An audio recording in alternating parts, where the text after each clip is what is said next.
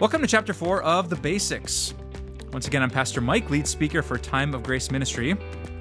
And I'm assuming you're here at Chapter 4 because you've already listened to and been intrigued by Chapters 1, 2, and 3. If by chance you haven't listened to all those chapters, I'm going to encourage you to push pause, go back, listen to 1, 2, and 3 so that we can jump in on the same page here on Chapter 4. Hey, speaking of The Basics, you can download a free copy of this book in its entirety. Just go to timeofgrace.org/thebasics.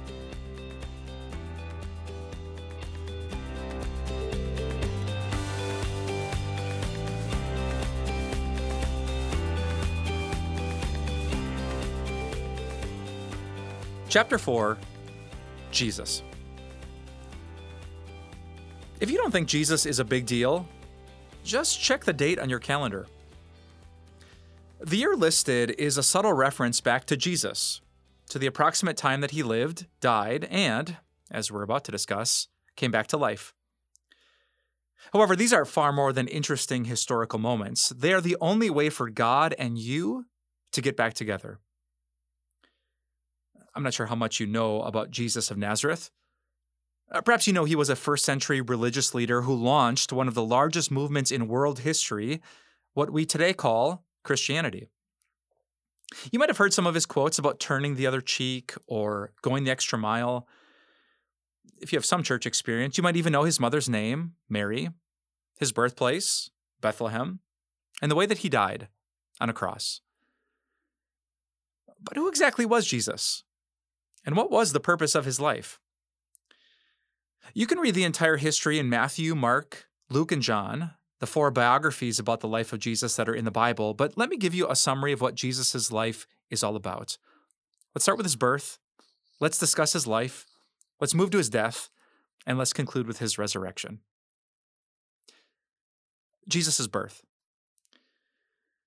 The first witnesses of the birth of Jesus were blue-collar, third-shift shepherds who probably hadn't showered in weeks.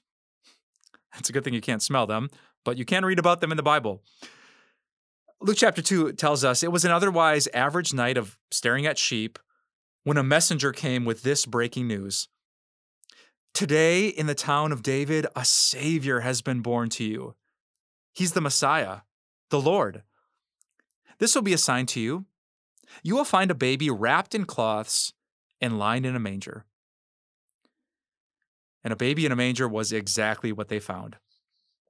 A few miles south of Jerusalem, in the little town of Bethlehem, also known as the town of David, a poor woman named Mary pushed out her firstborn, a son. Her fiancé, a carpenter named Joseph, was at her side. The Bible doesn't say exactly what Joseph did or said on that night, but I picture him as wide-eyed and helpless as a deer frozen by oncoming headlights. What mattered most, however, wasn't Joseph or Mary, but that baby lying in a manger. His name? Jesus. He was, in thousands of respects, like you at your birth. Small, helpless, 7-ish pounds of skin, bones, and developing brain. He cried, he needed to be changed, and he cost Mary more than a few nights of good sleep. Jesus was, as some Christians would later put it, true man. But in other ways, Jesus was not at all like you. Remember what the messenger said to those shepherds? A Savior has been born, the Messiah, the Lord. A Savior is someone who saves. That is, someone who rescues another person from danger. As we would come to find out, Jesus would rescue people like us from the danger of not being good enough for God. While he would certainly become famous as a good teacher, a powerful healer, and an influential leader, the first title on his resume was Savior. God in heaven sent Jesus to meet the greatest need of humankind, to be saved from the sins that we could not undo, the very sins that separate us from God. The next title that the messengers used was Messiah. Messiah is a fancy word that comes from Hebrew, and it essentially means the one. The word Christ means the exact same thing in the Greek language, which is why some people call Jesus the Messiah, and others just call him Jesus Christ. But what does that phrase, the one, actually imply? Jesus was the one whom God had been promising to send ever since humanity stopped being good. The Old Testament, all the books of the Bible that came before the birth of Jesus, made dozens, if not hundreds, of promises about this Messiah, including where he would be from, what he would do, and how he would restore the broken relationship between sinful people and a sinless God. In other words, the baby in the manger was God's chosen one, the only one who could save people from their spiritual dilemma. Finally, according to the messengers at his birth, Jesus was called the Lord. What a claim. The baby Jesus, so frail he couldn't even flip himself over onto his tummy, was also called the Lord. He is somehow God. This is why one of Jesus' nicknames in the Bible was Emmanuel, a Hebrew word that means God with us. If your brain hurts a little bit right now, that's okay. There is no one else like Jesus whom you can compare Jesus to. You and I have met plenty of humans, and perhaps we've prayed to the invisible God of heaven, but we have never seen God with us in a body in human flesh.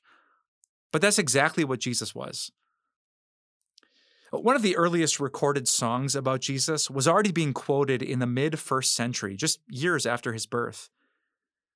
The lyrics of this song poetically said this about him: Jesus, being in very nature God, did not consider equality with God something to be used to his own advantage. Rather, Jesus made himself nothing by taking the very nature of a servant, being made in human likeness. That song is saying that Jesus was God, yet he was made in human likeness. Jesus was God and man in one person. Jesus was the God-man. It makes you wonder. If the God who hates sin and loves love came to this earth, what would he do? What would he do to people like us? Thankfully, we have the answers to those very questions. Let's talk about Jesus' life. If I had to summarize the life of Jesus in just one word, I would choose the word unexpected. You might not expect Jesus to spend the first 30 years of his life in a backwoods village in northern Israel, but that's exactly what he did, spending almost 90% of his life on earth in a little town called Nazareth. You might not expect Jesus to invest his childhood, his teenage years, and his 20s working as a carpenter and being a good neighbor, but that's exactly what he did, not beginning his work of teaching about spiritual things until he was about 30 years old. You might not expect Jesus to hang out with questionable characters like prostitutes and divorcees, adulterers and sinners, but that's exactly what Jesus did. Jesus of Nazareth said unexpected things. He went to unexpected places, and he surrounded himself with unexpected people. But as God among us, the one expected thing he did was to love people. If you've ever heard of a church named St. Matthew's or St. Peter's or St. Mary's, that's because Jesus loves sketchy people like Matthew, Peter, and Mary.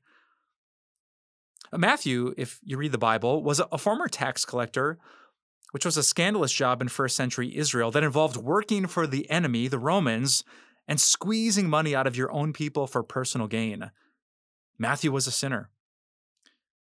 Peter was a fisherman who had foot-in-mouth syndrome and a tendency to let his anger and emotions get the best of him. Peter was a sinner.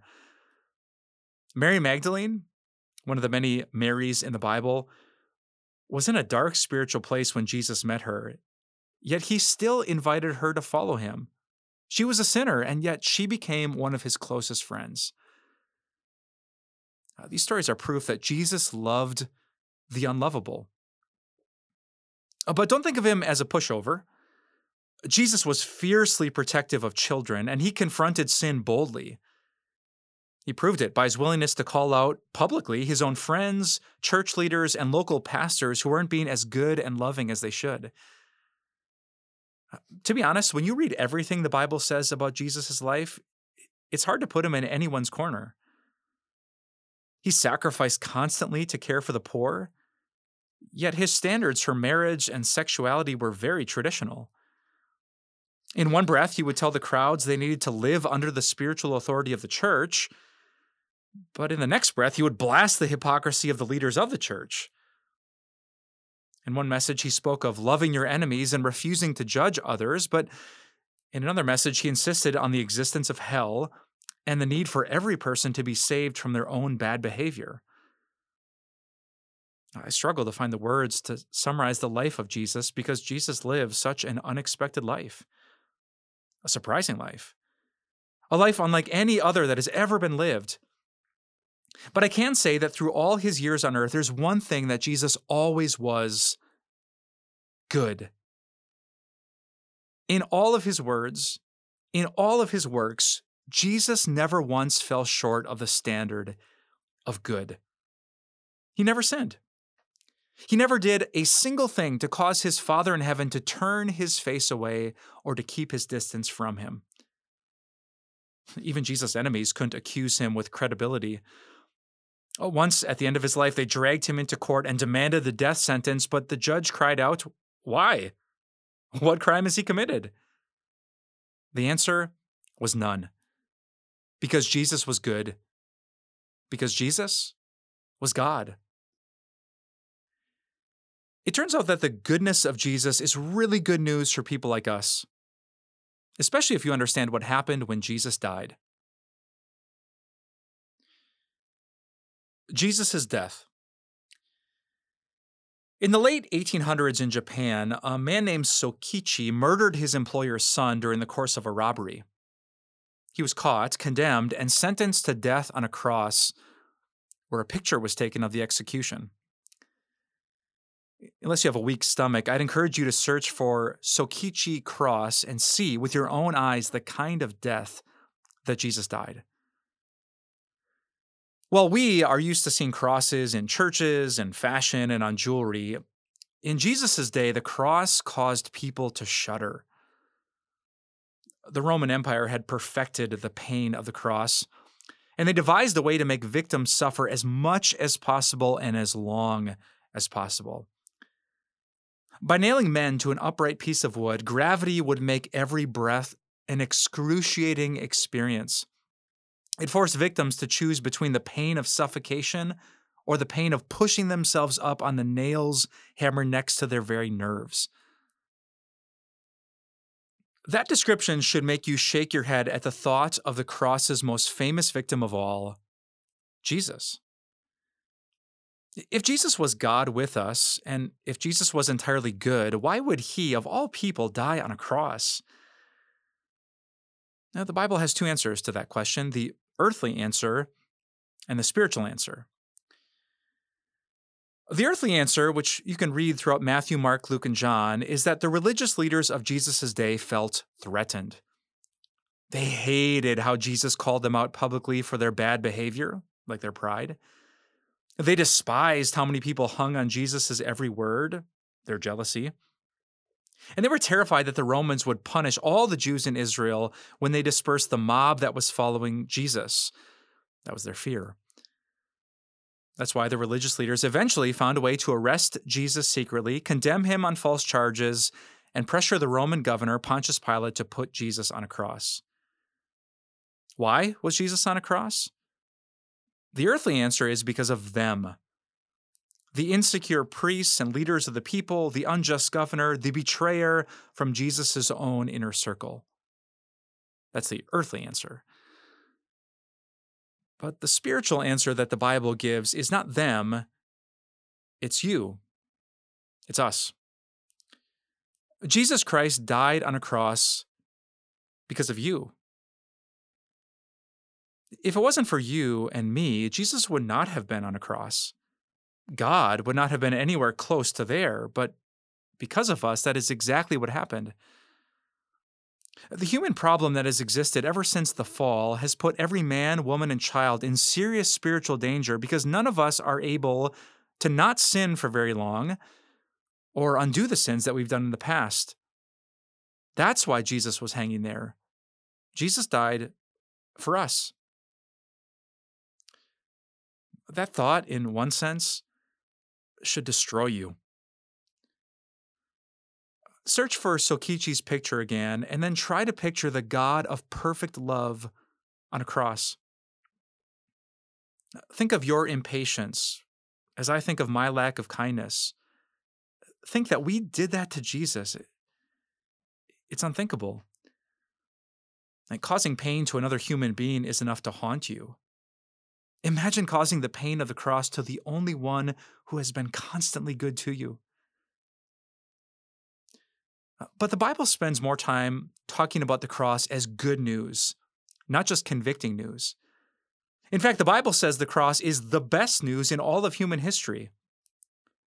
Because right there, as Jesus hung on the cross, God was saving us. He was dealing with our sins. He was taking care of your every thought and word and action that would prevent you from being good enough to be with God. Let's slow down just a little bit and think deeply about what each of the following Bible passages tell us about the cross of Jesus. The Apostle Paul wrote this: "For God was pleased to have all of his fullness dwell in Jesus, and through Jesus to reconcile to himself all things, whether things on earth or things in heaven, by making peace through his blood shed on the cross." I know there's a lot packed into that passage, but pick up on that line. He made peace through his blood shed on the cross. Do we have to be separated from God? No. Through Jesus, this passage claims we can be reconciled. The relationship can be fixed. There can be peace through the blood that Jesus shed on that day when he hung on a cross. A few verses later, the Apostle Paul added this: "God forgave us all of our sins, having canceled the charge of our legal indebtedness which stood against us and condemned us. God has taken it away, nailing it to the cross." What did God do with your sins? He forgave them. How many of them? According to this passage, all of them. But what about all the charges that God could bring against you in his spiritual court? This passage says he canceled them. And how did he do it? By nailing them to the cross. One last passage, this time from Jesus' friend Peter. Peter wrote, "Jesus himself bore our sins in his body on the cross, so that we might die to sins and live for righteousness. By Jesus' wounds you have been healed." How do you heal the relationship between you and God? Peter says, by Jesus' wounds. Why doesn't your separating sin get in the way of God being close to you? Because, Peter says, Jesus himself bore our sins. This is why the cross is the cure. It is such good news. And I'm so tempted to turn this little book into a novel because the cross means everything.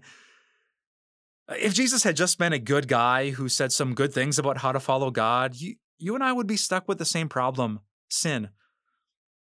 In fact, if Jesus had been God with us, but had only given orders on what to do and what not to do and how to live, you and I would still be in grave danger. But thank God, Jesus is so much more than that. Jesus is the God who came down from heaven to save, to rescue you from danger. Or, if you remember, the shepherds first heard it this way: "A Savior has been born to you. He is the Messiah, the Lord."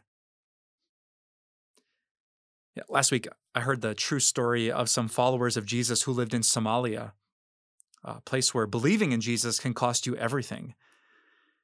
In one particular village, secret gatherings are held where Christians read and remember the glorious truth that God is with them because of what Jesus has done for them. When the sun sets, one of the Christians sneaks out of the village and finds a nearby cave where a Bible is hidden. He retrieves it, sneaks back home, where a small group of excited believers is waiting to read the story again, marveling at a God who would give up the safety of heaven and die on a cross for their sins. Now, once the study is over and before the sun rises, the same man tiptoes back to the cave, hides the Bible, and returns home, knowing that being discovered by his neighbors will mean certain death. So why does he do it? Here's why. He knows the one who chose death in order to give him life with God. He knows that Jesus is worthy. He believes that Jesus is worth it. Now, Jesus' resurrection. Imagine if you had a really rich grandma who you really loved. After a long battle with cancer, grandma takes her last breath, and later that year, you find out that she has left you a shocking sum of money. How do you feel? Well, glad and sad. The money will help you, no doubt, but you really miss grandma. And this is why Jesus is better than your fictional millionaire granny. Not only did Jesus give you an incredible gift at the cross, forgiveness, a chance to be with God, and more, Jesus also showed up right after his own funeral. That's right. The Bible says that Jesus actually rose from the dead. The Sunday after the Friday when Jesus died, some of his female friends went to grieve at his burial place, an above-ground cave made out of solid rock. But when they entered, instead of finding their dead friend Jesus, they found a living messenger, just like the one who had appeared to the shepherds decades earlier. This messenger told them that Jesus was no longer dead. He was alive. He was breathing just as he had promised. Here's what the Bible says happened next. The women hurried away from the tomb, afraid yet filled with joy, and they ran to tell his disciples. Suddenly, Jesus met them. Greetings, he said. They came to him, clasped his feet, and worshiped him. Why did they worship Jesus? Because Jesus was God. And because having God with you is really good news. Easter, for many people, is a good excuse to take a day off work and eat an absurd amount of sugar. Now, I'm all about a good nap and a chunk of dark chocolate, but the meaning of Easter is much more than that. Because of Easter, Jesus is alive, defeating even death itself. Because of Easter, death doesn't get the final word, but instead is just a pause between this life and seeing God face to face in the life to come. No wonder Jesus' followers, even today, love Easter Sunday. In fact, every Sunday is a chance for us to gather and remember the glorious things that Jesus did for us through his life, his death, and his resurrection. And you too can join in that joy. Your life might be filled with ups and downs, moral victories and sinful failures, good works and bad choices, but none of that needs to get in the way of you drawing near to God. If Jesus lived for you, died for you, and rose from the grave to prove to you that it's true, then there's hope for you, for me, for all of us. Here's how Jesus' friends put it in the Bible. If Jesus Christ has not been raised, your faith is futile. You're still in your sins. But Christ has indeed been raised from the dead. This passage says that without Jesus, you are still in your sins. A phrase that means you can't escape the sins that separate you from God. But since Jesus was raised from the dead, the situation has changed. You are forgiven by the Savior who died and who rose for you. The Apostle Paul also wrote this. Jesus was delivered over to death for our sins, and he was raised to life for our justification. There's two parts to that passage. First, your sins were handed over to Jesus, and he took them all to the cross. And then, on the following Sunday, Jesus was raised to life for our justification. That's just a fancy Bible word that means God doesn't condemn us anymore. We're free, not imprisoned by guilt, shame, or condemnation. We are free to live with God now and forever. One last passage. The same Apostle Paul wrote, I'm convinced that neither death nor life, neither angels nor demons, neither the present nor the future, nor any powers, neither height nor depth, nor anything else in all creation will be able to separate us from the love of God that is in Jesus Christ our Lord. He's saying that nothing in your life, nothing now, nothing back then, nothing in the future can stop God from loving you. Oh, this is the power of Jesus. He takes away every last one of your sins and presents you as a good person. good enough to make God smile when he sees you. And when your last breath comes, there will be nothing to make God angry with you, since Jesus has taken care of every offensive thing you have ever done. Just imagine it. A God who likes you, a God who's with you, a God who listens to you, a God who has plans for you, a God who will never abandon you, a God who will always accept you, a God who forgives you, a God who will heal you, a God who will deliver you from your pain, a God who will welcome you with open arms. None of those sentences could be true without Jesus. But with Jesus, they can be true. In fact, they are absolutely true for everyone who has faith. So, let's dig into the meaning of that essential word, faith. Hey, thanks for listening. If you're finding this podcast helpful in your walk of faith, will you consider sharing it? You probably know that word of mouth is one of the best ways that we can help other people connect to God, the basics, and really beyond the basics of the Christian faith. So help people grasp the height, the width, the depth, the beauty, the worthiness of our Savior, Jesus Christ, by sharing this with someone that you know. Thanks, and have a great day.